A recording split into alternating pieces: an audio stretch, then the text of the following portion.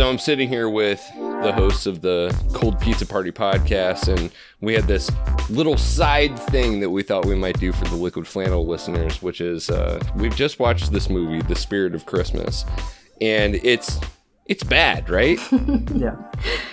Yeah, it's bad. It's not as good as it could have been. So I thought it might be kind of fun to go around the circle and just lightning round name movies that did tropes that The Spirit of Christmas did better than The Spirit of Christmas did.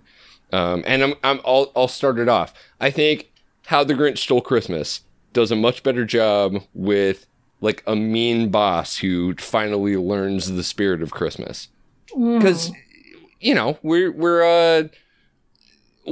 know the Grinch, and we know that he's awful, and eventually he learns the lesson for some reason. But the Spirit of Christmas, not so much. Just the boss kind of changes his mind. Okay. I think in terms of, I mean, this is like a really obvious one for anybody who's a fan of like 90s sort of rom-com-y movies or just romancy movies. But Romancing the Stone, like, you know, in terms of a guy, like softening up a guy who's sort of like a wooden man that you kind of bring to life with love as a lady, you know, is a pretty classic, I think, you know. I'm having trouble. What were some of the other tropes in this movie? Like going back to Vermont, to the country. Yeah. Well, Misery did that better. I preferred Misery. Everyone's favorite Christmas movie, Misery. Wait, is Misery a Christmas movie? I've never seen it. Oh, I didn't realize we were doing Christmas movies. I see. Oh, well, I mean, I guess in that case, easily, like, you know, it's not a good movie, but Love Actually definitely has, you know, the storyline with the writer who is like very stiff and wooden, and then the lady that doesn't speak English who's his housekeeper, and then like together they, you know, open up and experience love. And I guess this part isn't really very Christmassy, but it's a Christmas movie, so yeah. We have a career-driven woman who doesn't have much of an imagination. You could do worse than the original Miracle on 34th Street. Yeah, true. That's a really good one. She works for Macy's. She's like the marketing expert or whatever, but, you know, meets this, you know, young lawyer who is kind of an idealist, and also meets literally Santa Claus at the same time, and they kind of collaborate to teach her how to use her imagination. Right. Well, in terms of a loved one coming back to life, you definitely, what is that movie with, like, is it with Michael Keaton, The Snowman? Or like, you know, where he's like a snow dad who comes back in the form of a snowman? Oh man, no. Wasn't The Snowman that murder mystery one? I've never seen this. What is it called though? It has like Michael Keaton. He comes back as like his son makes a snowman and like makes a like Christmas wish, I guess, basically. It's been a long time since I've seen it. That his dad who died would like come back to life or something like that. So he comes back as the snowman? Yes, he comes back in the form of the snowman.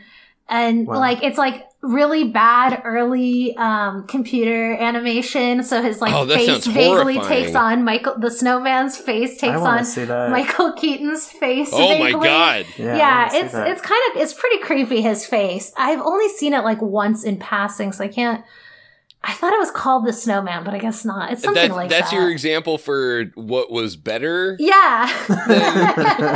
I would have, isn't there a Home Alone movie at Christmas? I think they're all at Christmas. Oh, okay. Yeah. It's been a long time since I've seen it. Yeah, Home Alone 1 and 2 are definitely at Christmas time. Yeah. So this movie takes place in this inn, and that's a big part of the story. Yeah. I could have done with some scenes of setting booby traps for people coming in. Or just ordering a ton of room service, you know, like Kevin does. Kate puts all of her micro machines out on the landing to trip Daniel up. Yes. Oh, that would have been so good. Yes, you're right. I wish that she had done that. That would have been incredible if she set booby traps for Daniel. If the vase had fallen on his head, like... Yeah, there's one. Yeah, that's a weird thing that they kind of make jokes about, but she probably was concussed and should have gone to the doctor.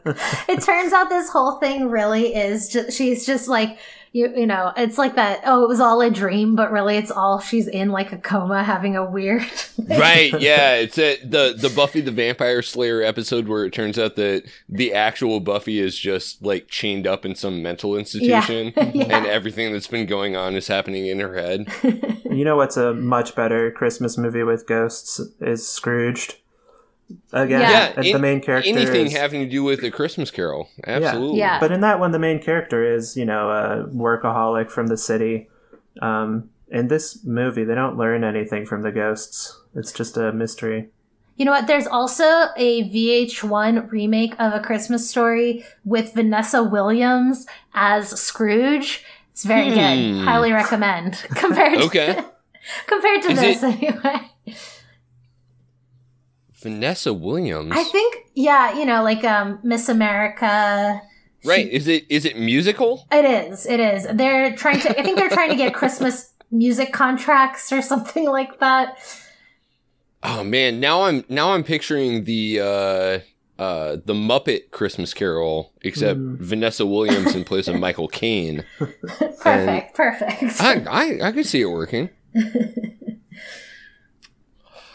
Yeah, I mean, like wish fulfillment. I guess there's not a whole lot to say about It's a Wonderful Life here, but it's a strange Christmas movie because like Santa Claus doesn't ever make an appearance. Oh yeah.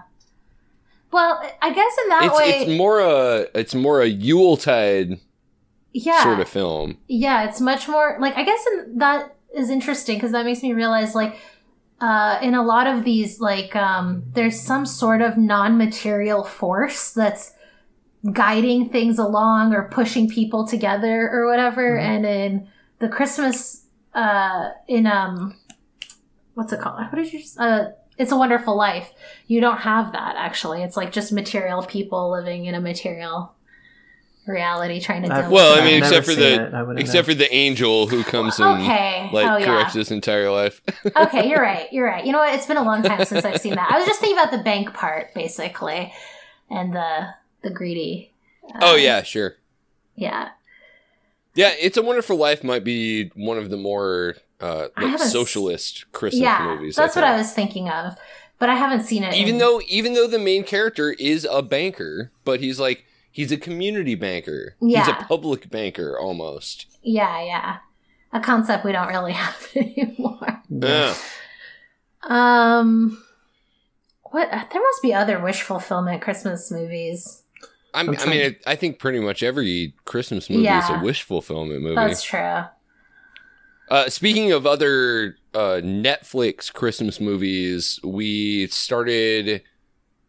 what's it called? The Christmas Chronicles, which stars. Oh man, what's his name? He played Wyatt Earp in. Is this the one with Kurt Russell? Kurt Russell I saw that. as cranky Santa. We haven't finished it yet, but so far promising. Nice. We'll have to check that one out. All right. Well, we couldn't come up with many tropes. Honestly. If you have Netflix, do or do not watch The Spirit of Christmas. It's, I don't think we're going to recommend it unless you want to make fun of it with us. So, this has been a Liquid Flannel holiday special with Adam and Lubitsa from the Cold Pizza Party. Thanks, guys. Cool, thank you. Happy holidays.